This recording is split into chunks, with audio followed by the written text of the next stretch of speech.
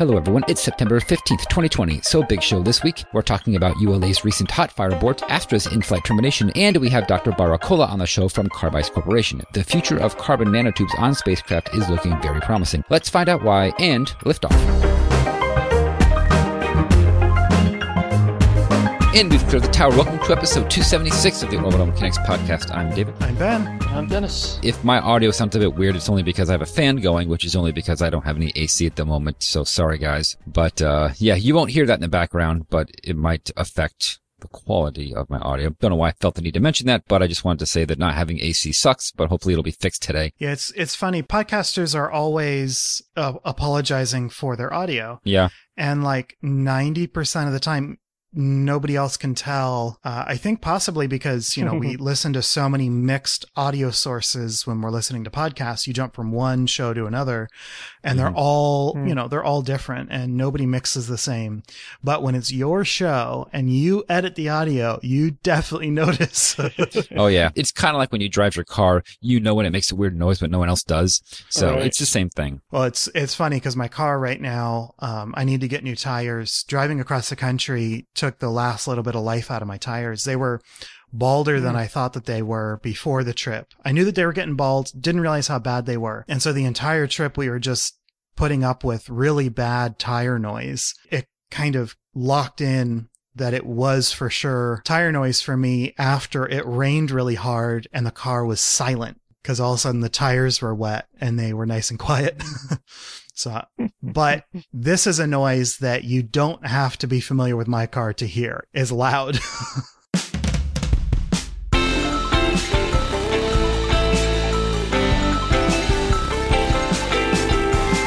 Because of the recent ULA hot fire abort, that has been figured out. So I'm happy because I was really curious as to what's going on. And it was speculated that it was a problem with the ground equipment. And it looks like that's, what it was. Yeah. So the first thing that we heard was that it was confirmed to be ground equipment. It was a high pressure helium regulator. So, when you hear regulator, you're usually thinking of scuba equipment, and this is basically the same thing. So it's a pressure regulator on the helium line. It's a piece of equipment that takes very high pressure, in this case helium, and regulates it to a lower pressure, but a very consistent pressure, right? And so this is a pad helium regulator for spinning up the turbines in the engines. And so there's three, one for each of the engines. And during the startup sequence, they, blow hydrogen through the turbo to start the engines. And it was confirmed that one of the regulators didn't provide enough pressure. And so the center core's engine, the turbine in the engine, couldn't get up to speed. So the engine couldn't ignite. We couldn't start that self-perpetuating physical mechanism. And so the vehicle detected the shutdown, or that the engine wasn't starting up properly, and went through the shutdown sequence. And this was absolutely the right time to do a shutdown. There was no bad data coming in from somewhere. This was an actual issue that would have prevented the rocket from going to space. So, in fact, there was a tweet from Tori Bruno, and he said that found root cause of pad side stuck regulator, torn diaphragm, which can occur over time. A verifying condition of the other two regs, we will replace or rebuild as needed, retest, and then resume towards launch. Mission success is the first priority, currently no earlier than 18th of September. So one thing that I need to be reminded, and I guess like either of you two can tell me because I can't even remember, I get too many launches confused. Did the engines not ignite at all? Because I thought that they did, and there was a hold down, and then they shut it down, or was there no engine start at all? Yeah, so there are three cores on Delta IV Heavy, and they start them up one at a time. Left, center, right, I believe. It might be right, center, left. And so if you listen to the audio, you actually hear three bangs as the engines are beginning to start up. And you actually do see exhaust flowing down below the pad. And so my understanding is that the left and right started up properly, and the center never reached full thrust. I don't believe it actually hit ignition, but because of the timing, I believe the two outside engines did come online. And that's just me guessing from what we see and what we hear. But yeah, the center engine didn't ignite as far as I understand. Okay, so yeah, because that's kind of what I was wondering. Because I mean, had it ignited at all, that should have been enough to get it going. Because you just have to, get that process going. But I guess it didn't come on at all, which would make more sense. Because I guess it sort of operates kind of like a start card for a jet engine, right? Kind of the same concept. You got to have an external piece of equipment to get it going, or push it down a hill. Yeah, exactly. Just get that self-perpetuating reaction or mechanical action started, and then it can take off. So it might be the case that the center engine did start, but because it started slow, it didn't get up to chamber pressure fast enough, so the thrust was low. So that may it may be the case that they could have lifted off and it would have gotten up to full thrust in flight, but that's not what it sounds like from what I've read. I did a line here that from the reporting that the requisite start conditions were not met to proceed with the ignition of the core booster. But in any event, if it was just the side ones or not, there was certainly the fireball there that you see from burning all the hydrogen. So do you guys know what this diaphragm is that he's talking about? I do not. I only know from the tweet that it is torn. Yeah. Okay, so the way a regulator works is you have a chamber, and it's like a flat disc with metal on one side and a diaphragm on the other, and the diaphragm is held down to restrict the size of the chamber by a spring usually, and there's usually like a knob that you can turn to adjust the tension on that spring, and as the pressure goes up, the diaphragm will raise up and increase the size, and as the pressure goes down, the diaphragm will flatten out and reduce the size of that chamber. And so that the diaphragm actuates a valve. And so as the diaphragm pulls up, it closes the valve. As the diaphragm goes down, it opens the valve. And so it can maintain a steady pressure. I think that should be fairly easy to visualize. Oh yeah, Dennis, you've got a link to Wikipedia, and there's some really good diagrams in there. But that diaphragm is constantly moving up and down, right? It's expendable. It's a consumable, right? It's only going to last for so long. There aren't things that are flexible that can flex regularly during normal operation and last forever. And so that's what tore, which means that the whole system doesn't work. The valve is going to stay. I'm assuming in this case, the valve fails closed, resulting in lower pressures instead of letting the high pressures of the storage tank, the inlet, pass through. And even though we kind of already concluded that this is ground equipment, but that's also consistent with reuse, right? I mean, if this was on board the rocket, then it wouldn't have been worn down. Right. Good point. Yeah, good point. So before we move away from this, I wanted to point out that this is NROL 44. This is the fifth to last Delta IV Heavy mission. Delta IV is on its way out. So after this mission, which is flying out of Cape Canaveral, there are two more NROL missions planned to fly. Those will be out of Vandenberg. And then two more NROL missions after that plan to fly out of Cape Canaveral, and that'll be where they retire Delta IV Heavy. Delta IV Heavy and Atlas V are going to be replaced by Vulcan. And just to give you some quick numbers, Delta IV Heavy can fly 28.8 metric tons to LEO. Vulcan Heavy can do 27.2. So, and that's Vulcan Heavy. So Vulcan with I think it's 4 strap-on boosters is the Heavy configuration, and there, ULA is like, well, Vulcan Heavy can do all the work that Delta IV Heavy can do, so we're going to go ahead and replace this older vehicle. This will be 15 missions total, assuming that they don't have any failures. Delta IV Heavy will have a very clean record. They only have one partial failure on the books, and that was just the core boosters. What do they call it? Common cores. They underperformed, I believe, on the first mission, and put their payload into a slightly lower orbit than intended. But other than that, it's a very successful vehicle, and 15 missions is a lot for a super heavy lifter. This is this is a storied vehicle. Well, so Vulcan Heavy, so this Delta IV Heavy is considered a super heavy lifter. Vulcan Heavy is also in the super heavy class, but don't let terminology confuse you, because Vulcan Heavy is solid booster, as well as Delta 4 Heavy is 3 liquid stages. Well, a tweet came out this week from Tori Bruno where he actually teased a Vulcan Super Heavy, which is a variant of Vulcan with 3 cores and no solid. So something that looks like Delta 4 Heavy or Falcon 9 Heavy. Falcon Heavy. And Tori said that it was the result of a routine ongoing trade study. So, don't expect this to actually be a reality, but, we're just testing it out, seeing what the possibilities are. There'll be a link in the show notes to the tweet. Note the flip-flops in front of the model. Oh, this tweet is from July. Oh, okay. But Vulcan Super Heavy, we don't know what the math says it can do, but, Delta 4 Heavy doubles the capacity of a Delta 4 with no strap-on boosters. Falcon Heavy more than doubles the capacity of a Falcon 9. So, we don't know what this is going to look like, but imagine going from 27.2 metric tons to Leo to 54.4.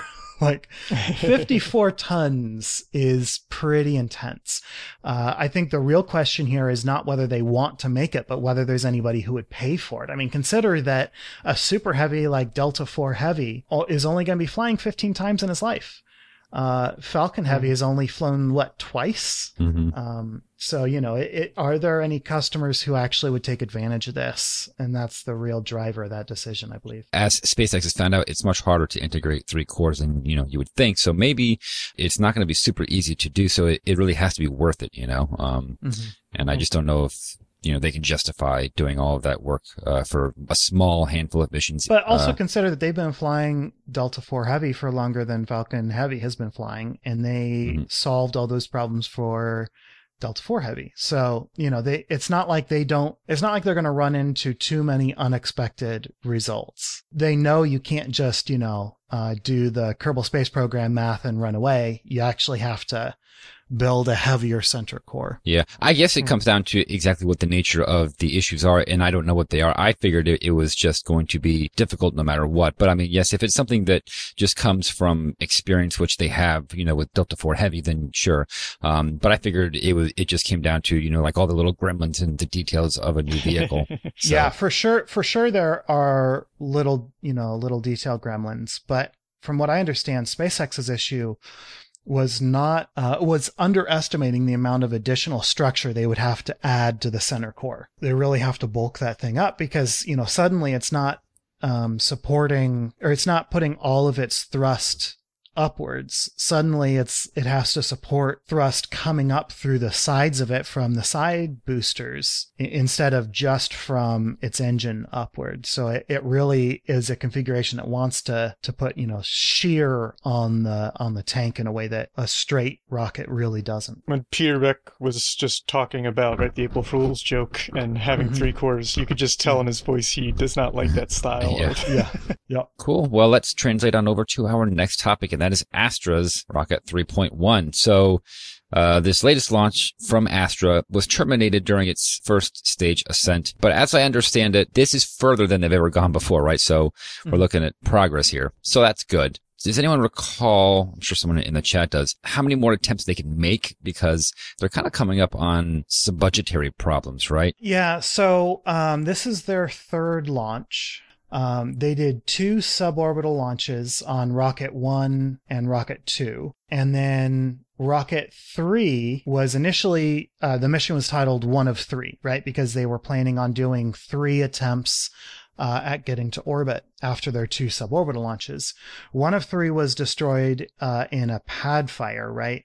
So this is Rocket 3.1, and they got farther conceptually because they were actually shooting for orbit. I don't remember how high their suborbital launches were. I'm not sure of the altitude, but as I recall, the rocket did make it beyond the spaceflight complex itself. Like it never left the property, you could say. I mean, that could still be very high because it's just, a suborbital launch, and maybe it was meant to just go straight up and come right back down again. But it didn't get very far. I do know that. Yeah, the first one, I don't know how much, I guess maybe from the telemetry they knew, but the first one was the one that kind of got lost in the clouds, was my understanding, if I remember correctly. And then the second one is the one that rained down, some debris within the spaceport. So, like you say, right, it couldn't have gone too far downrange if it still rained down within that footprint. But yeah, both of them were successful for what they were trying to get out of them. So, right. Well, and Rocket 3.1 was also a success. They are saying, we learned a lot. There's a link to their blog post, and they're like, yeah, what they were trying to do was get all the way through their first stage burn and all the way through second stage separation. And then what happened from there, they kind of were like, well, maybe it'll get to orbit, but there's a good chance it won't. And so they didn't get all the way through their first stage burn, but they apparently, learned a lot from, my guess would be just getting to, the point where they actually lifted off the pad. From there, they probably learned some things about guidance, but just getting to that point probably taught them a lot. So let me read some quotes. First, the blog post says the entire launch system was deployed by 6 people in less than a week, which is completely unprecedented. And that's pretty cool. And I think that's, what. That is awesome. Wow. Yeah. I know it's like 6 people in less than a week. Right. And then their description of the failure goes like this, quote, early in the flight, our guidance system appears to have introduced some slight oscillation into the flight, causing the vehicle to drift from its plane trajectory, leading to a commanded shutdown of the engines by the flight safety system. And so, it would have been really nice if they could have got through their entire burn and separation, but, we're looking at good momentum going into Rocket 3.2, which, would have been flight 3 of 3, but because they had a pad fire, Rocket 3.2 I think they stopped using the 1 of designation, but 3.1 would have been flight 2 of 3, and then 3.2 would have been 3 of 3, but now they've added another flight on. So all that to say, I think your speculation that they're kind of beginning to run up against budget issues is probably pretty astute, because already we've seen them have to add an extra flight. SpaceX, it took them 4 or 5. I think 4. 4. Yeah. 4. Right. The 4th flight was the make or break flight, and then the 5th was like a bonus, as it were, and then they moved on to Falcon 9. So, this is the first. Sam in the chat says, can we say an extra flight when the first one didn't actually fly? Yeah. Right. So, this is the first orbital attempt. Technically, the second orbital attempt, if you count a pad fire as eating up one of those, because, certainly it cost just as much money. Right.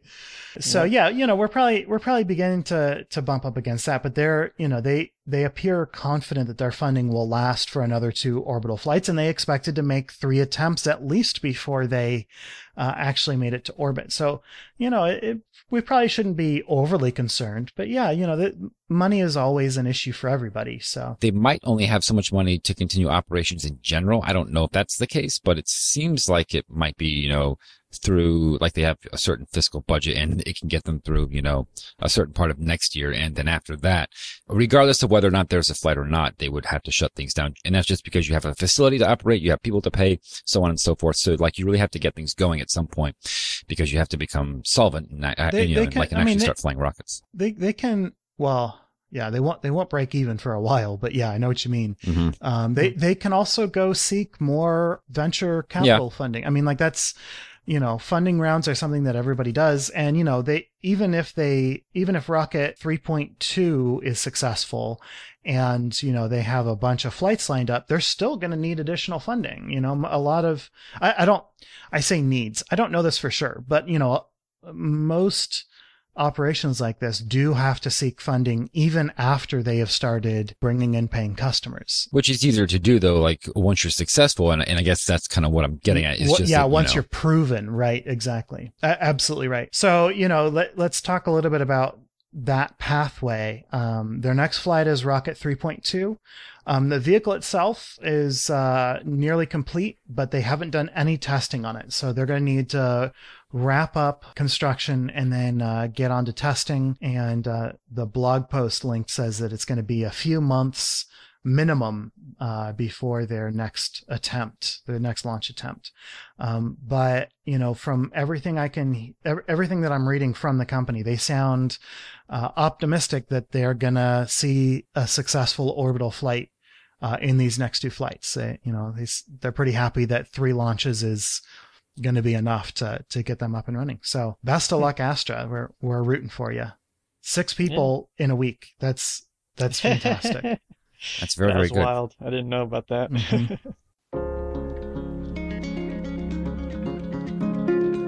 Okay, so let's do 5 short and sweets. So maybe not quite so short. Where do we start? What's the first one, Ben? All right, Juno I's extended mission goals. So exciting. Juno's primary mission ends in July of next year, when it will have completed 34 science orbits. Remember that Juno's period was intended to be reduced from 53 days to 14 days, but due to the main engine's sticky helium valves, that orbit lowering was not completed, and the primary mission was extended to allow for the same number of perijoves.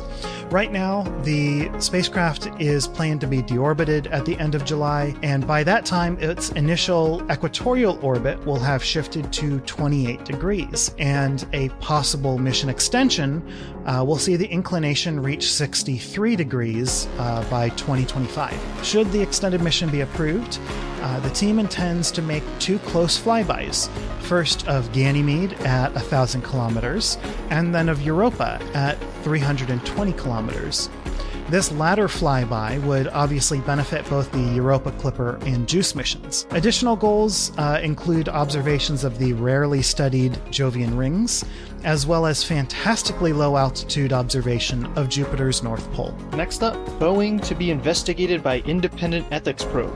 Boeing has struck an agreement with NASA and the U.S. Air Force that involves the investigation of the company over its lunar lander bid, a bid that ultimately forced the resignation of NASA's former Human Exploration Office Chief, Doug Loverro. By agreeing to allow an independent review of its compliance and ethics practices, Boeing will stave off harsher consequences from the government, such as being suspended from bidding for future space contracts. Loverro is currently the subject of a federal criminal investigation about whether he improperly guided Boeing executive Jim Chilton during the human lunar lander bidding process. Next up, NASA offers to buy commercially obtained lunar samples. So this is really neat. So NASA put out a request for quotations on lunar sample return missions this week. The prices offered were $15,000 through $25,000 per sample, with a total of $50,000 set aside for the total program. While this offer won't be enough to motivate new missions, it isn't intended to. Administrator Bridenstine said, "What we're trying to do is to make sure that there is a norm of behavior that says resources can be extracted and that we're doing it in a way that is in compliance with the Outer Space Treaty. The OST prohibits territorial claims off-world. By obtaining these quotes, NASA is seeking to establish the ideas that resources can be extracted and sold without making a treaty-breaking territorial claim." Next up, China's mystery spacecraft returns to Earth. 2 days after it was launched inside a fairing atop a Long March 2F, China's secret reusable spacecraft returned to the ground on September 6th. This spacecraft is believed to be a winged craft similar to the X-37B, but that is yet to be confirmed. While the intent of the mission is still unknown, it was almost certainly a technology demonstration / checkout flight. However, it seems like an additional mission goal was to deploy a satellite of some kind. 2 orbits before coming home, the mystery spaceplane released an unknown object. The satellite is still in orbit and has raised itself 1 kilometer. It's possible that this new satellite is a Bangxing spacecraft, which crewed Shenzhou have released in the past. Finally, Northrop Grumman cancels Omega. After failing to win a recent national security space launch contract that ultimately went to ULA and SpaceX, speculation began immediately that Northrop Grumman's Omega rocket program would be terminated.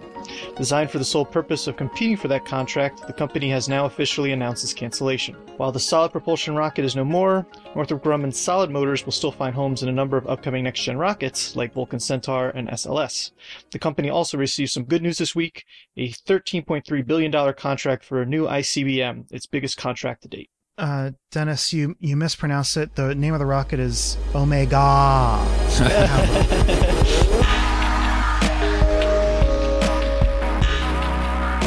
Okay, so this week we have with us Dr. Baracola of Carbice Carbon. That's the name of the company, right? Did I say that right? Because I'm looking at it thinking it might be pronounced differently. 2 things. It's okay. Baracola. So think about going to the bar, and it's the combination of carbon and ice. Ice. Okay, so it is carb ice. Carb ice. Carb ice. Okay, because I was thinking it might be like Carbice, but I was like, this isn't an atomic company. No. I get that every once in a while from very, very hungry people. Right. Yeah, I was going to say this isn't ISA. It's not. Right.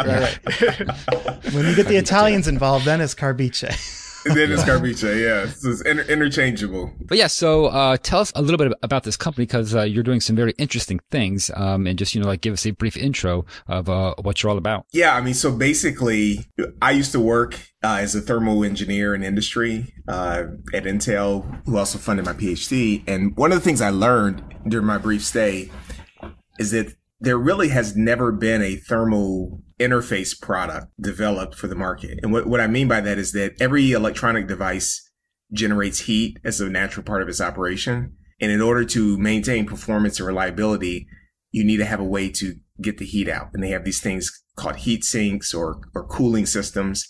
But all of these systems don't work unless you can stick them or glue them to the heat source. We solved that problem because no one's ever really focused on developing from the bottom up materials that uniquely conform between two surfaces and can conduct heat efficiently.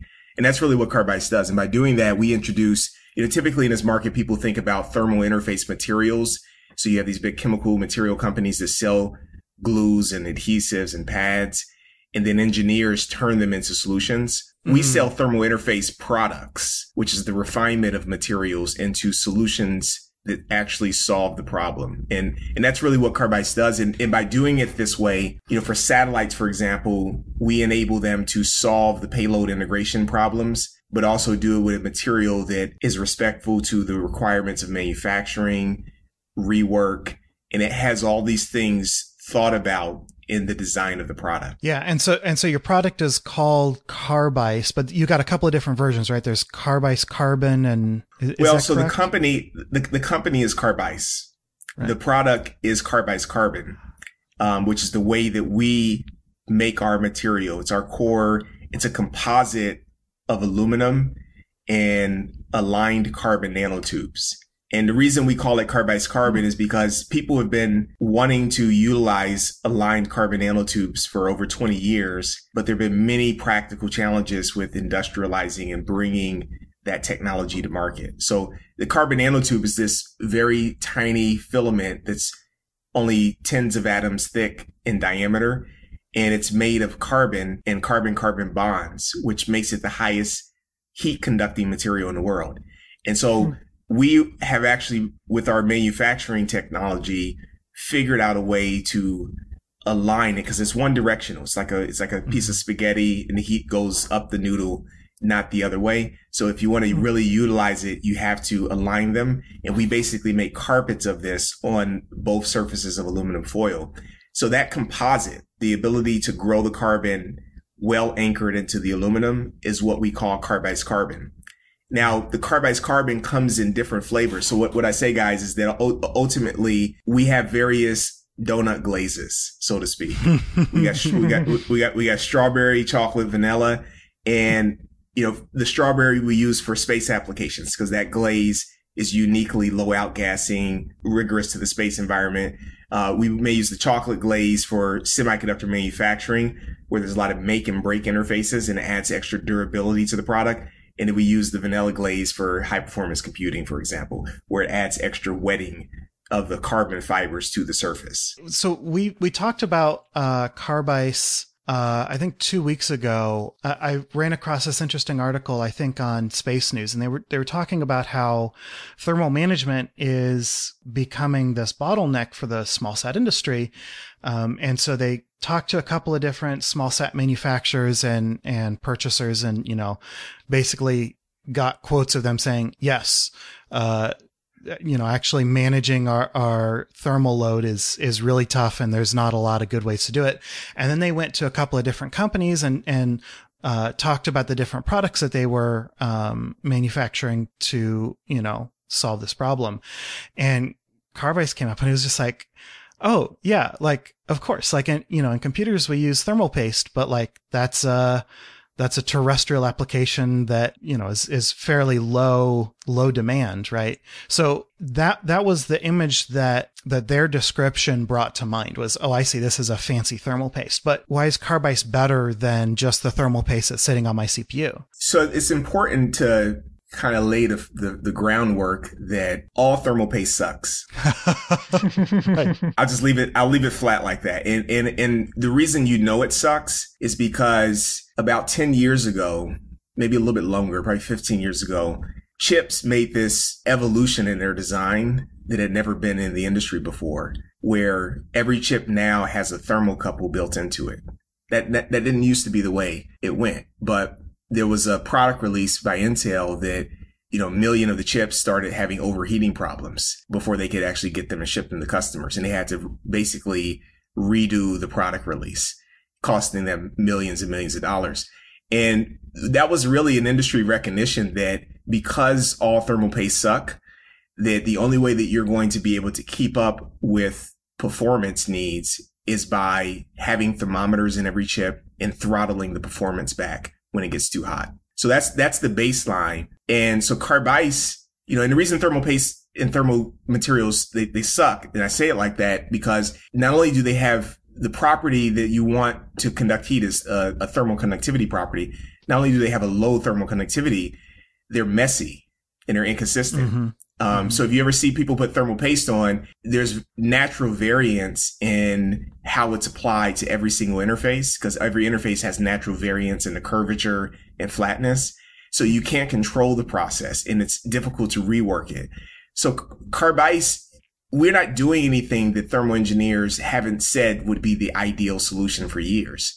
The ideal solution is to have a solid material that has a very high thermal conductivity that can conform under low pressure to make contact in the interface. And really the only way to do that is with an aligned carpet-like structure at the micro scale, which is what we make. And so number one, it's not a thermal paste because thermal paste suck. Number two, it's a dry material that you can always apply consistently every time, which helps tremendously in the manufacturing process, whether on Earth or in space. And the material is fundamentally the highest thermal conductivity material in the world. And beyond that, you can't make anything more conductive of heat than carbon atoms bonded together. It's by physics, the speed limit. And so that's really why it's a platform to build the future on. And so in many ways, this is not really incremental at all. It's really a new universe of thermal products to solve a problem that's growing in importance every year because of roadmaps with electronics. And in the space industry in particular, because they can't use thermal paste, they use thermal glue, which sucks even more. And the reason it sucks even more because after you do ground tests and you need to rework a box, you have to take the glue off. And the industry standard for taking that glue off is to take fishing line and manually scrape through the interface with fishing line and then use a paint scraper and scrape the surface. Wow. Yeah, I mean, for a hot second, I thought you were going to say, you get out the angle grinder, but I mean, using. That's right. Wow. It's a terrible process. But I mean, basically when we would go visit these companies in Europe and the US, many of the engineers would come up and show cuts on their hands from reworking boxes. And they were like, we can't wait to get this out. But the problem it's been a physics problem, because if you want to replace the glue with a dry pad, every dry pad except for Carbice Carbon has what they call compression set, meaning that when you compress it, eventually it loses its ability to bounce back. And because of that, potted inserts into honeycomb panels get pulled out and you lose torque on your bolts and boxes can fall off in launch or orbit. They also, because of the deformation mechanics of solid materials, when you press in one area, just like being on a trampoline, it pulls the areas down away from it. That process distorts the box and adds stress to components that can lead to early failure. Carbice doesn't have that because Carbice is like carpet fibers. When you press in one area with wherever you press is independent of the other fibers. And so it doesn't transfer stress like these other materials. So it's a real science solution that we deliver in a simple packaged product that we just say looks like black aluminum foil. Yeah, no, I had watched one of the videos on your website, and the weights that you were applying to the carb ice. I thought you were going to stop at some point, but you kept applying more and more. But you would see it snap back like on the scale. And it's just really impressive. We like to make people real uneasy by adding that amount of weight. That's a unique thing, because with thermal paste and any other thermal interface material, one of the hardest things to design it into a package is figuring out the application window. And in every material except for carb ice, there's a minimum required pressure and there's a maximum pressure in which the material works. And it doesn't apply to carb ice carbon. You can use it at any pressure. You can use it at pressures that are 100 times higher than any pressure that a thermal interface material has ever survived. And it's reversible too. And so because of that type of durability, people actually use our material. They do ground testing. They take the box off and then they reuse the same material for what they use for flight hardware. This sounds like some pretty miraculous stuff. So I imagine that you've also found applications for it down here on Earth. And actually, I'm kind of weird. I don't own an Xbox, but I've seen everybody talk about the Xbox trick where you got to put like a penny on the processor. You know, like this whole heat transfer thing is like, you know, a big deal. And so if this can actually help in a big way with that, then that kind of is like a game changer. No pun intended. Yeah, no, I mean, you know, I have a confession. Because I spent 10 years teaching heat transfer at Georgia Tech. It's really my fault that we didn't teach people how to do thermal interface engineering. And, you know, I say that because it's one of those black arts of industry. Just like you're talking about putting pennies on stuff. Mm-hmm. People have so many different magical tricks that they do for thermal interfacing. So we're this year just going into terrestrial applications in high performance computing. And the reason for that is it's a business strategy for how do you grow a startup. You know, it's, you know, there aren't very many successful material startups, number one. And it's not a very appetizing investment for most investors because they understand a lot of pitfalls. And one of them, the major one, is scaling. And so we have strategically focused on maturing manufacturing while servicing the space market and the semiconductor manufacturing market. But we've hit some tremendous milestones on that. And we have a mature manufacturing process that's, you know, we've already scaled a couple generations. Those are the things that you have to get in place before you go into gaming or high performance computing, because the volumes are so high. Mm-hmm. You have to have a mature process, because if you win something with something you can't scale, then you're just wasting people's time. Yeah. And that's such a cool life trajectory to take for a company, because space is perfect. There are relatively high budgets. I mean, for, you know, a single application. And there's there's very low volumes required, and you can get a foot in. That's actually something I never thought excuse me, I have a long background in materials, and when I was doing my PhD at Purdue, I had the opportunity to consult for a few material startups. And this whole idea of how do you get to market was one of the biggest challenges that I identified everybody having. And, you know, how do you manage the right applications, the right problem sets? And to be honest, at Carbice, we kind of got lucky, because I didn't know about how much the thermal glue sucked for the space industry when I started Carbice. It was something that we just worked on a few things here. We had some government grants. And the space companies kind of found us and they reached out to us and said, hey, this, you know, can your material help us with this problem? And they said, leave us alone. You know, your volumes are too small. We're not focused on that. And they really were very persistent and got us to look at that. And so, Monday morning quarterbacking, I look back and say, hey, we were brilliant. That's a great strategy.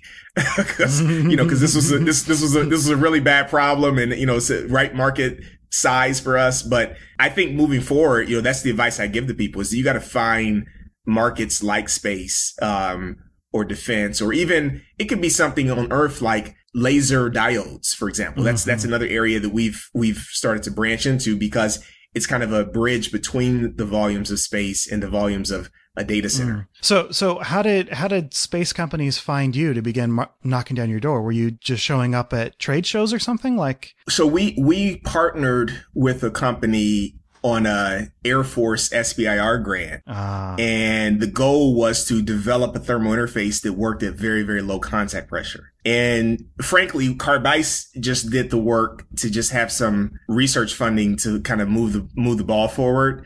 This is back when we were just kind of an IP holding company. And so when we finished the project and published the results, the space company saw it. It was some sort of internal government presentation or publication by the Air Force. And it was really that one of the big primes saw and then start reaching out to us. And then after that, we kind of learned with working with them about this problem with the glue, the insert pullouts, the distortion and stress on boxes. And then we went to a pitch day, December 2017. And I'll never forget it because it was a Starburst in San Diego. And my CTO and I went there and we saw the other people pitching. Rocket Labs actually pitched before us. Right. And I looked at my CTO and said, what are we doing here? Who is going to care about what we do when there's a 3D printed rocket? But I kid you not, when we got on the stage and start talking about insert pullout and bolt torque loss, every single person in the audience starts shaking their head. And when I sat down, people were literally throwing their business cards at us. And I said, I think we might be onto something. Yeah. Good old Sabre. I mean, like that'll do it. Yeah, absolutely. I should have searched the Sabre contracts to see if you were in there. Cause yeah, that'll do it. So you had mentioned about the problems that you have encountered with scaling up or that you might encounter. So what are the specifics of that? Because I've heard that carbon nanotube manufacturing is very difficult to do. Is that something that you have to deal with, or is there something different about this specific product that makes it a little bit easier? And I'm guessing it might be just because you're not producing a lot of it yet because it's just a thin sheet for these very small devices. But I mean, is that like a huge challenge? I mean, are any of you pet owners? Got an indoor pet, like a dog or cat? Not at the moment for me. Far too many. The other two. Yes. Yeah. I mean, you know how if your pet early on or whatever that has an accident on the carpet and you try to clean it, but the carpet's never the same. It's never really the same. That's what it is to be in a materials manufacturing company. And it's like if you don't start from the beginning in the right way, you're going to be trying to clean up pet urine for the entire existence of your company. So the thing is that you have to be thoughtful about what are the challenges and build a product that is inherently scalable. That's the difference, right? I mean, like I said, I've been working in carbon nanotubes since 1999, one of the longest tenures in this field. And what you see is that if you get kind of sucked into designing a product first and then thinking about manufacturing second, then you're going to be in problems that you never can get out of. And so that's where Carbice is different, is that our foundational IP was focused on manufacturing. And it was focused on manufacturing in a product form that we knew would eventually evolve to meet and exceed all the market needs. And so really the thing that we look at when you start that way, so that's the first step, is that you have to spend the time. And I was fortunate because during my time as a professor at Georgia Tech, I could be incubating and working on ideas. So you start that way. And then once you start that way, you have to recognize the learning curve that's required always for scaling a materials manufacturing process and build that into your funding process. And so that's really how we've de-risked Carbice, is that we didn't raise venture capital money too soon. We used government funding in terms of grants with the Army and Air Force and performed on projects for them and the National Science Foundation. And so then you get a chance to move through the different generations and understand. And I'll give a very specific example. A lot of times with carbon nanotubes, just like you heard, people say there's scaling challenges. People say they're too expensive. People say a lot of stuff, but they don't really know what they're talking about unless they've actually spent a lot of time doing it. And that's the thing that's been missing with carbon nanotubes, because the people who say a lot have been people who maybe have had a few research projects over a few years doing it. And that's just not enough time for any material technology to mature in manufacturing. You're going to have to spend a half a decade at a minimum in order to do that. And that was really the strategy of Carbice, was to do that in a low cost, de-risk way. And, at this point, the biggest scaling challenges for us are really more business related in terms of hiring more people, scaling business systems and operations, rather than worrying so much about fundamental physics of manufacturing equipment. So when you're talking about building that into your design, building scalability into your design, are you having to just choose between choice A and choice B, and they're roughly equally valued for the performance of the material, and you just don't know which one to choose unless you're looking ahead? Or are you actually being presented with A, which is better in terms of manufacturing, and B, which is better in terms of performance, and because you're looking forward, you can better weight that decision at the end? And if you could give us some examples of specifics where you were making those decisions, I'd love to hear. Yeah, I mean, that's a good question. The first principles approach that we take is, first the carbon nanotube, that it is the best thermal conductor, and also that it must be aligned. So then you ask the question, how do you create that form factor? The only way to create a aligned carbon nanotube form factor where it is aligned vertically, so that it is to do it on a substrate, right? Mm-hmm. There's some people who make carbon nanotubes, they're sheets, and they can do it without a substrate. And one of my friends started this company, NanoComp. He was the CTO, and they made tremendous scales with these sheets, but you can't with that process make them go through the thickness, which is what you need for thermal interface. So the boundary conditions get set up. You must grow it on a substrate. So then the second choice is that there's some people in Japan and other countries that have made attempts to make carbon nanotube thermal interfaces, in the US as well. And they fill the nanotubes with a matrix material and take them off the substrate. So then you're presented with the idea that if you have to take something off of a substrate, you're going to introduce complexity and costs. Mm-hmm. So then you say, well, if you have to grow it on a substrate in order for it to be aligned, then is there a way to make the substrate functional in a part of the product? And that was the first step in making a manufacturing process up front. And that's why we use aluminum. We have aluminum foil. Then it just told us that the only way that you were ever going to make a cost-effective, scalable, aligned carbon nanotube thermal interface was that the substrate was going to be a part of the product. You check that box. Then you go to the part of, okay, what are the fundamental problems that exist with the metrics required to meet manufacturing at scale? Well, one is yield, your ability to have uniformity of production over area. The other is growth rate, your ability to grow these things at a certain rate that makes economic sense. And the other is, can you actually get the material to stick to the substrate? And it turns out that you couldn't get all those buckets checked with everything that had been done before. You couldn't have material, carbon nanotubes that stuck to the substrate, grew at a fast growth rate, and had good uniformity of growth over an area. You always got one or two and never three. That was really the IP of Carbice. We did thousands of experiments to come up with a catalysis, so that the seed layer for growing these carbons, a catalysis geometry and chemistry that allow for the first time ever you to have excellent adhesion to the substrate, high growth rate, and high uniformity of coverage over an area.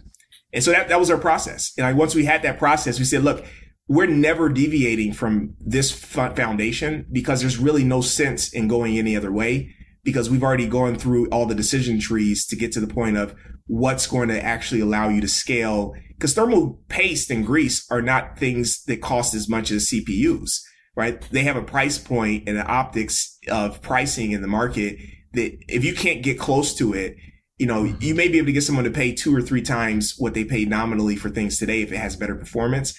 But to get somebody to pay 1,000 times more, 100 times more, even if the performance may warrant it, the optics of that's just not going to go for business, right? Mm-hmm. So that's how we think about manufacturing. That's what I really mean when I say that you have to be thoughtful about those fundamental choices up front. Because if you make the wrong choices up front, if you commit to another process and you mature that into products, there's no going back. It's too expensive to do that. That is more fundamental than than I'd imagined. Yeah, that makes a lot of sense. And so it's interesting that you mentioned that it's the catalyst chemistry that's allowing you to do this. So you happen to pick aluminum foil, but it's not like you're using, some special thin layer anodization, magical aluminum foil. And that's not the key to your product. In fact, the key to your product never leaves the factory, I'm guessing. Yeah, I mean, the key to the product is multifactorial.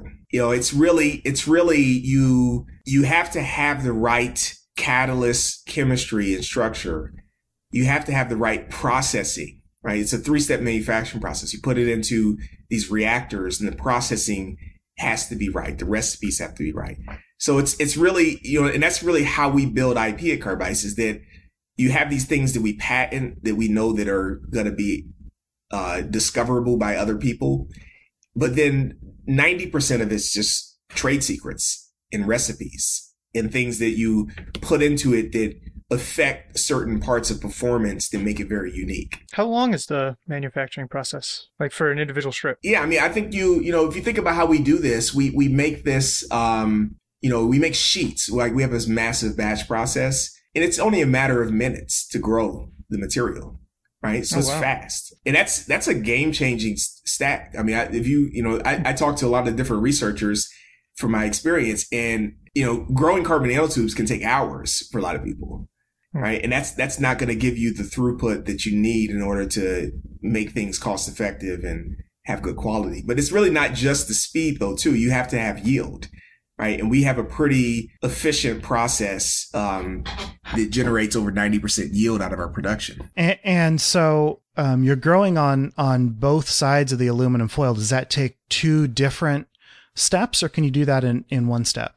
We do it in one step. So it's actually kind of nice that 2-sided works out well, because that way you don't have to protect the other side. You just throw it all in and run it. Very cool. Yeah. You got to drive towards simplicity. And that's really the key in materials, is that complexity is what's going to prevent you from scaling. It just popped into my head. Can I ask now? I mean, I'm sensing a theme here. Did you take finance courses or marketing courses or something at one point? The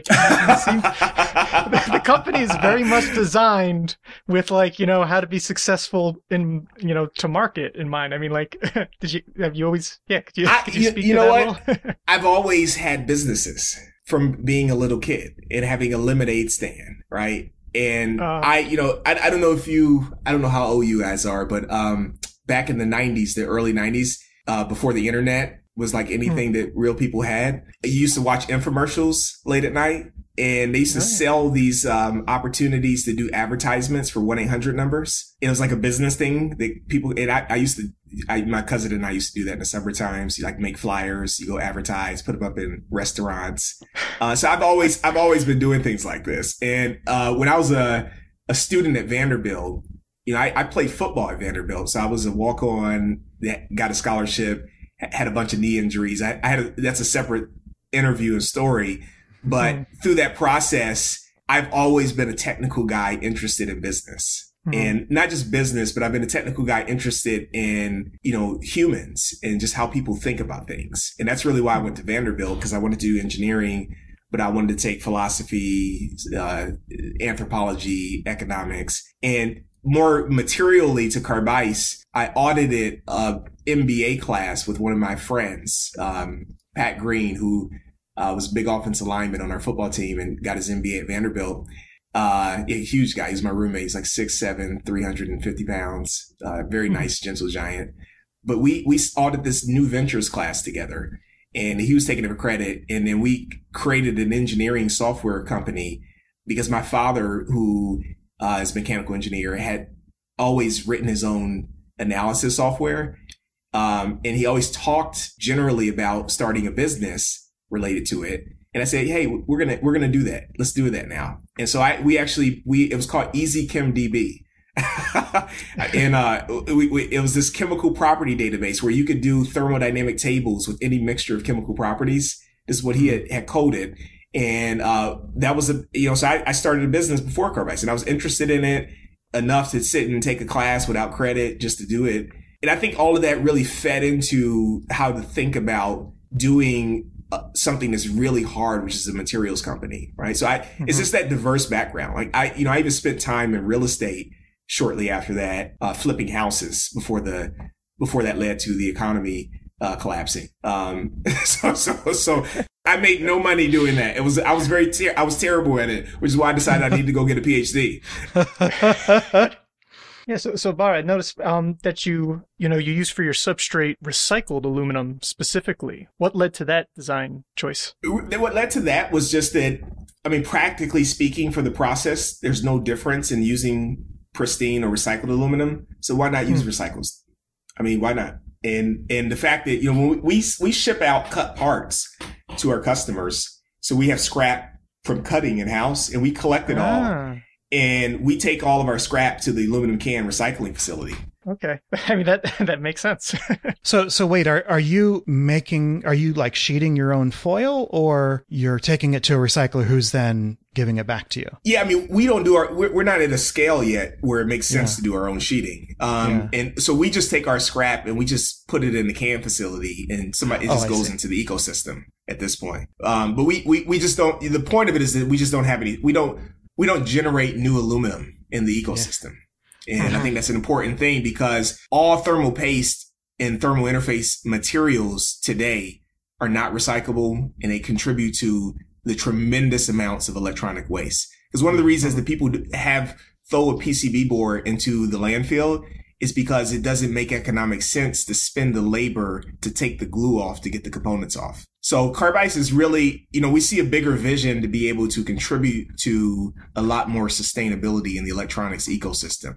So we just feel like, even though we don't get to leverage, sheeting our own metal and like the cost savings of using recycled aluminum today ourselves, it's if you don't build the platform right? So like, I think you guys are getting my theme. What I'm saying about recycling, 10 years or 15 years from now, wherever Carbice is, will be an economic benefit to the company itself, because we built it in, but it's not something you could build in later if you already committed to stainless steel or copper or some other process. Yeah, like you were saying, the pet on the carpet.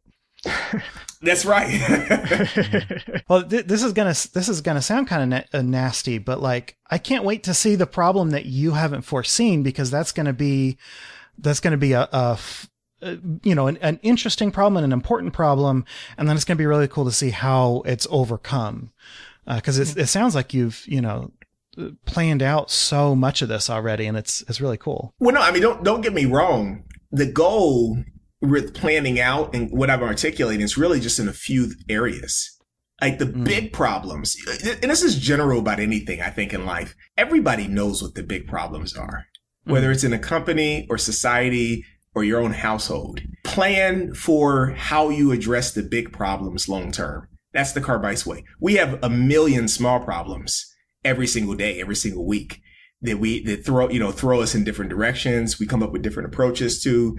And one of the problems, I'll give you an example of a problem that I didn't quite understand that we had to pivot on in a 6-month period, is that one of the main problems with innovation in thermal interfaces is the way that the corporations are structured. And what I mean by that is that the thermal engineer is the lowest person from a technical standpoint on the totem pole. The electrical people, the product people, the structural people always get to make design decisions before things get passed to the thermal people. And because of this, the thermal people have the hardest problems to solve with the least amount of resource. So what happens is that, and this is another thing, everybody else has predictive software. The thermal people, because an interface depends on how you assemble it and other things, there's no predictive modeling that you can do, which means that you always have to test. And if you always have to test, that means it's always expensive to do development and solution finding. And so what we learned is that sometimes no matter how good the material is, if the thermal engineer can't get a budget and can't convince people and they don't have that skill set, the project will go nowhere. And so you'll just languish trying to push this into the market for years and years and years. That really hit us hard. And that's one of the reasons why we didn't raise a lot of money early too, because we were just like, we know there are things that we don't know and we better find them out. And that was one of the things I'm so happy we found out, because what we end up doing to address it is just taking a close look on how we could control that process.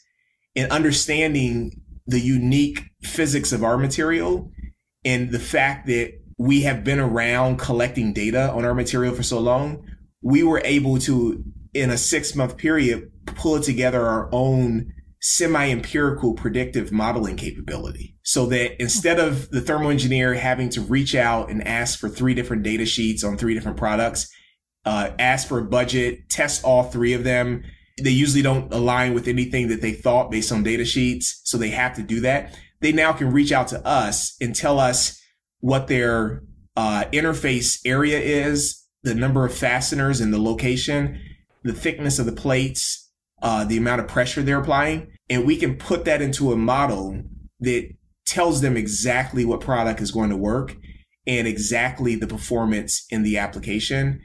And we have been, in a 6-month period, we got that validated on 56 unique designs.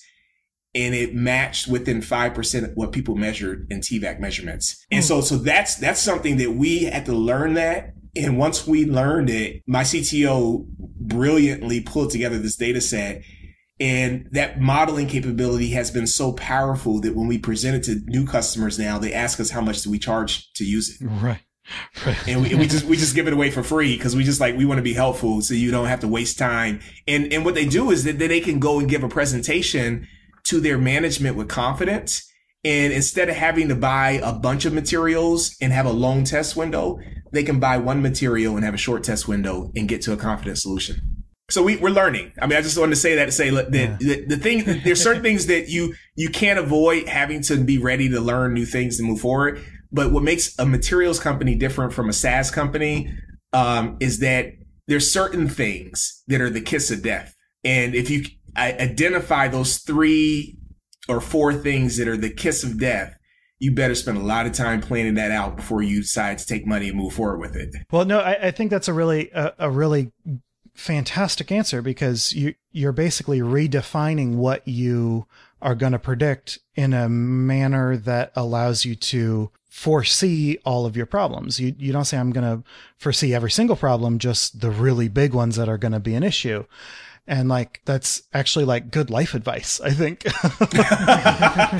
It is life. Frankly, the philosophy comes from my own life. I have a varied experience, as I share some of which with you all. And I think that just approaching business with more life perspective in general, it's what we all call wisdom as we get older, right? You just want to be able to apply it. All right. Well, we're going to go ahead and start wrapping up here. So our traditional penultimate question is, where would you like to be found on the internet? The best place to find us is at carbice.com. You can also find us at carbicemagic.com. You can see a little bit about kind of our bigger vision. You can look at our LinkedIn page. That link will be in the show notes. And we are very active there. We put a lot of videos on our LinkedIn about how to use our product, how to rework it, competitive benchmarking. But you can find us on social media, at Carbice on Twitter, at Carbice Magic on Instagram. So, Bara, let's assume you are traveling off into space on a nice little spacecraft using your fine thermal products, and you can bring one object with you into space. What would it be? I'm going to have to take my iPad with a bunch of downloaded books, because I got a long ride ahead of me. I like to read. Yeah, it's a good answer. It's a good practical answer, because you can do a lot with an iPad. Yeah, sometimes people will bring just their favorite book or something like that, but just totally load up your iPad. I'm going to load my iPad up, and hope that I have good battery life or access to power. Yeah, we'll give you life support. We'll give you a USB as well. Okay, I appreciate that. We'll let you charge. Okay, so can you name one book as your favorite? Even if it's just your momentary favorite right now? I mean, right now we're on book 4 of the Harry Potter series with my 9-year-old daughter. Oh yeah. So I would take all 7 of them. So that's my momentary favorite, because she's so into it right now, and I'm loving it. That's awesome. Yeah. Okay. Well, thank you so much for spending this hour with us. It's been great talking to you and learning about this really interesting technology. This is something that kind of came out of the blue for us. Yeah. It's not one of the things that we typically talk about. So thank you so much. Thank you guys. Thank you, Dennis, David, Ben. I mean, this has been It's always an opportunity that I cherish to talk about carb ice and kind of introduce people to the fascinating world of nanomaterials.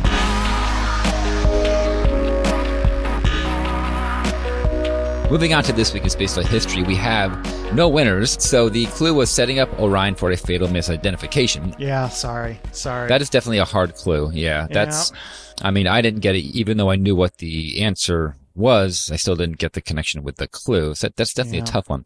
Yeah, sorry. But This Week in Spaceflight History is the birth of Abe Silverstein, and that was on the 15th of September, 1908. So we kind of knew that it was, most likely the birth of somebody because it's just so long ago. And it is kind of interesting because this I think goes back further than maybe like any other clue we've ever had, 1908. There might have been something in the late 1800s, but I doubt it. Sorry, we did have a birth in 1906.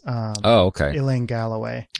Okay, so that must be the earliest one then. Okay, Elaine Galloway. But this one in 1908, still pretty far back. The birth of Abe Silverstein in Terre Haute, Indiana. Very important person within NASA and previous to that, NACA. So, which I guess goes without saying given how. It's NACA. Yeah. Oh, sorry. It's an initialism, not an acronym. I hate, in my head, it'll always be NACA. I know, the NACA. And these days everybody pronounces it NACA, so it's fine. Yeah. It's fun to be pedantic when, we all know that it's okay. I learned it as NACA because I didn't know any better. I didn't know it was supposed to be, the NACA. Because, I mean, NASA, like you already have that precedent. I think the fact that it was NACA is like more trivia than anything, Mm-hmm. Yeah. Mm-hmm. So Abe earned a BS in 1929 in mechanical engineering and a master's of engineering, which is not a master's in engineering, but a master's of engineering, which is a degree where you might have gotten a master's degree, which I didn't understand the distinction there. And he got that in 1934. He was hired by he was hired by the NACA in 1929 at the Langley Aeronautical Laboratory, where he aided in the design of the altitude wind tunnel, which was built in Cleveland at the Lewis Laboratory, which is now the Glenn Research Center. So again, this is all going so far back that everything has a different name, so you have to kind of keep track.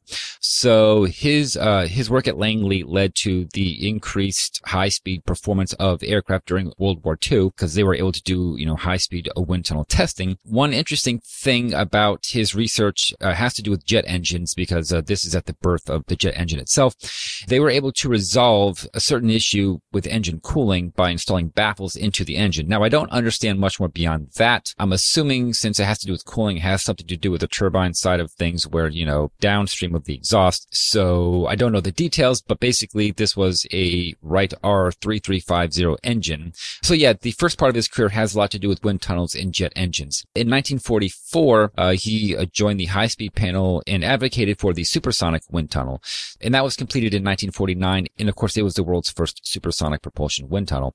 He had done so well at the Lewis Center that he was actually made the associate director at that center in 1952. And he also created two new divisions within that lab, one of which was the nuclear reactor division and the other was the fluids systems component division. And this was to study nuclear propulsion and cryogenic fuels. So during World War II, he was able to convince the higher-ups that they should pursue liquid hydrogen for a military aircraft. So this is not spacecraft yet. They actually integrated liquid hydrogen into the B-57 Canberra, which is an aircraft that flew for many years and obviously was not fueled by hydrogen. But for just a couple of missions, they were able to pull that off successfully, although it didn't take hold. So that was their first foray into using liquid hydrogen as a fuel. I think that was the first time it was ever used as a fuel for anything. I mean, at least anything that flew. Yeah, I could believe that. There's a free PDF, a very short kind of book called From Ideas into Hardware, I think it's called. And it's all about the rocket engine test facility at Lewis back in the day. And they were kind of just like on their own investigating liquid fuels because at this point we kind of didn't know what we were going to be using.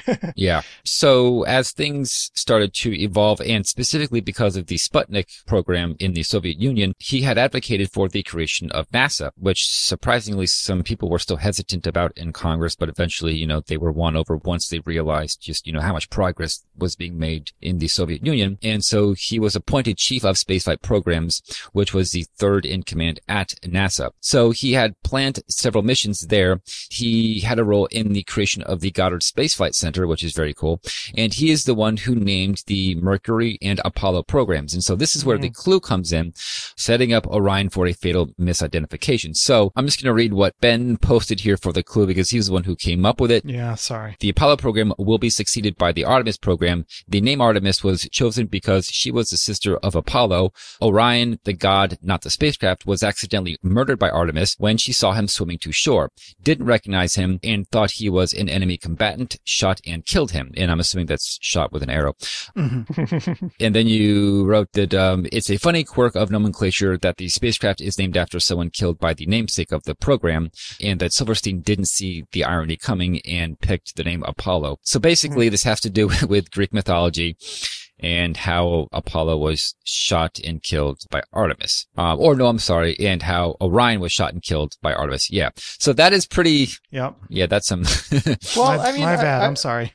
I don't know, like, I think that's fair. Everybody was kind of poking fun at, when they first announced Artemis was going to be the name of the program, because everybody was pointing out Artemis killed Orion. So I thought that was fair. I might have been just tying it to Abe, maybe was the stumbling block. I don't know. Yeah. I think a fatal misidentification is part of the stumbling block. That doesn't immediately call to mind the idea of Artemis and Orion, I guess. Yeah. I didn't know the story, so. Yeah, apparently neither did anybody else. I think it would make a good clue if the answer was, identifying a specific aspect of Greek mythology. Then you'd be like, oh, yeah, that was the time that Orion was shot by Artemis. But yeah, you have to go one step further, like you have to first identify the mythological reference and then how that applies to this. So, yeah. So if Abe Silverstein was the one who had named these programs, I guess, was he responsible for starting the whole, naming things after gods, shtick, or whatever you want to call it? Because if so... I don't believe so. I mean, probably not just because, many things have been named after Greek and Roman gods, but still, I think this was the first time it was done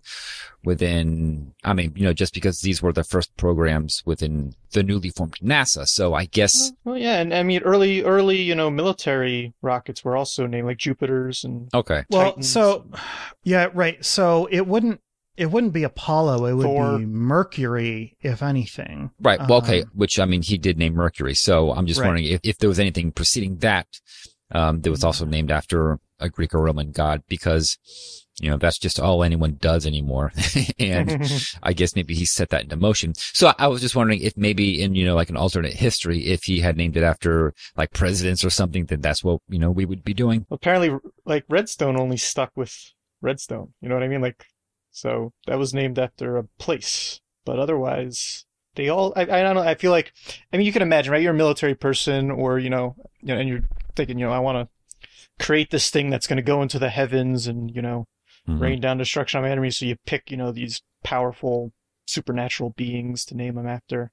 Yeah. I could see a logic behind that. I don't know though, No, I think it's actually correct. I'm reading an article on astronomy.com titled Naming Apollo, Why NASA Chooses Greek Gods as Names. And they're actually, citing Silverstein. So originally, the task group suggested the name Project Astronaut for Mercury.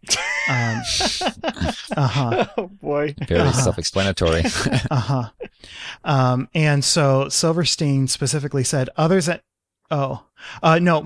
historian Matthew Hirsch said others at NASA feared this name would draw undue attention to the personalities of the handpicked aviators whom NASA's army of engineers would soon blast into space. And then, Silverstein comes along and says, well, let's call it Mercury. And it sounds like that might actually be one of the very first, Greek god names. That's kind of neat to me that that's where it all starts. But I'm a little bit miffed because we should pick some other names because I get tired of and that's just because I get them all confused. I can't keep track. I just don't know my mythology that well, which, clearly because I didn't get the clue. But we should move on to I don't know, something else. Something not mythological, because there are other mythological traditions to draw upon. And if you look at the names of moons, there are a lot of really good other mythologies used. Yeah, there's a lot of Hawaiian ones I've noticed and some other ones. Shakespeare. Yeah, Shakespeare. Yeah, okay, you know what? That's a good one. Let's start picking Shakespeare characters or just famous characters from movies or something, or science fiction characters, anything. So getting back to his involvement with liquid hydrogen, because this is important. He was part of the Saturn vehicle team, and he was tasked with developing the upper stage. And he was the one that basically convinced von Braun to use liquid hydrogen. And that kind of surprised me, because I figured he would have, been on board with that from the get-go. But apparently, since this is, obviously can be a very problematic substance to deal with, that was something that von Braun did not want to use. So it took some convincing. Again, it's actually because of him that they began using liquid hydrogen, which I'm sure was an idea waiting to happen, but, he was the one who really set it into motion. And I think the fact that von Braun had never worked in hydrogen before was important. Like, he had already decided how he was going to go to the moon long ago. Mm. And I think just the fact that it had never been an available propellant to use, he wasn't even thinking about it. He needed somebody to come in and go, hey, well, what about this? We know this works. Or we know that this is very explosive.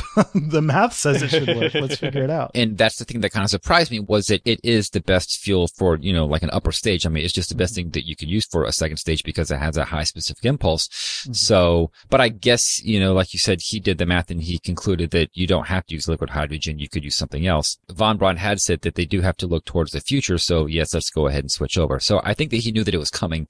He just maybe didn't want to use it for the Apollo program, but he was convinced. So Silverstein was a big advocate for using liquid hydrogen, both in aircraft and eventually in spacecraft. So after the Apollo program, he had transferred back to the Lewis Research Center, and he became the director of that center. He undertook the development of the Centaur upper stage, which is still used to this day and is a liquid hydrogen stage. So he had a very important role there. And then just as the Apollo missions were getting going, he actually retired in 1969.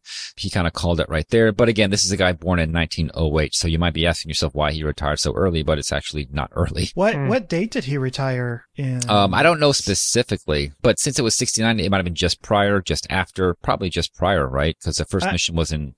I would really hope that it would be, right after the moon landing. He goes, okay, cool, I'm out. I got some painting to do. So once he retired, he was involved in some other things. He mostly collected awards, so he had many honorary degrees, and he also received the Guggenheim Medal, which is a very prestigious award. And he was also part of an organization called, or actually he helped found an organization called the Cleveland Council on Soviet Anti-Semitism, because he was of Jewish ancestry. This was an organization that was founded to help combat anti-Semitism that was occurring in the Soviet Union at that time. From there, I don't have too much else on the rest of his life, because again, he was born in 1908, and he indeed lived all the way till 2001. So he lived to be 92 years old. He died on June 1st of 2001. So a very, very long storied life. And yeah, you couldn't cover it all in just one This Week in Spaceflight History, because it would have to be probably twice as long. So with that, I have a clue for next week. Next week's This Week in Spaceflight History, which will be much easier, I promise to guess. And that was in 1999, and the clue is, what's that in Pirate Ninjas? If you know what that is in reference to, and I think that many people do actually, give us a tweet with the hashtag ThisWeekSF, and good luck. Moving on to upcoming spaceflight events, we just have one, and that's a SpaceX launch. So our only launch of the week is going to be on September 17th, and it's a Falcon 9 Block 5 that'll be taking Starlink 12 into orbit. So keep an eye out for this again on September 17th at 1700 UTC, flying out of Launch Complex 39A. And that's your upcoming spaceflight event. Just that one. And so with that, let's deorbit the show. And we would like to thank Ronald Jenkins and Tim Dodd for our music. We record live on Sundays at 9 a.m. Pacific, 12 p.m. Eastern. Thank you so much to our $5 and up Patreon supporters for joining our recording sessions and helping us make correction burns on the fly. If you want to support the show as well, please leave us a review wherever you listen, or visit theorbitalmechanics.com/support for our Patreon campaign, affiliate links, and other resources. For more information on this episode, such as show notes and other links, visit our website at theorbitalmechanics.com. Be sure to check out our store for mission patches, t-shirts, and hoodies. You can join our Discord for free during social distancing. Check our Twitter or Reddit for links. We're Orbital Podcast on both, and you can talk directly to us by emailing info@theorbitalmechanics.com. All right, so that's it. We will see you next week on Orbit. Until then, later. Goodbye, everybody.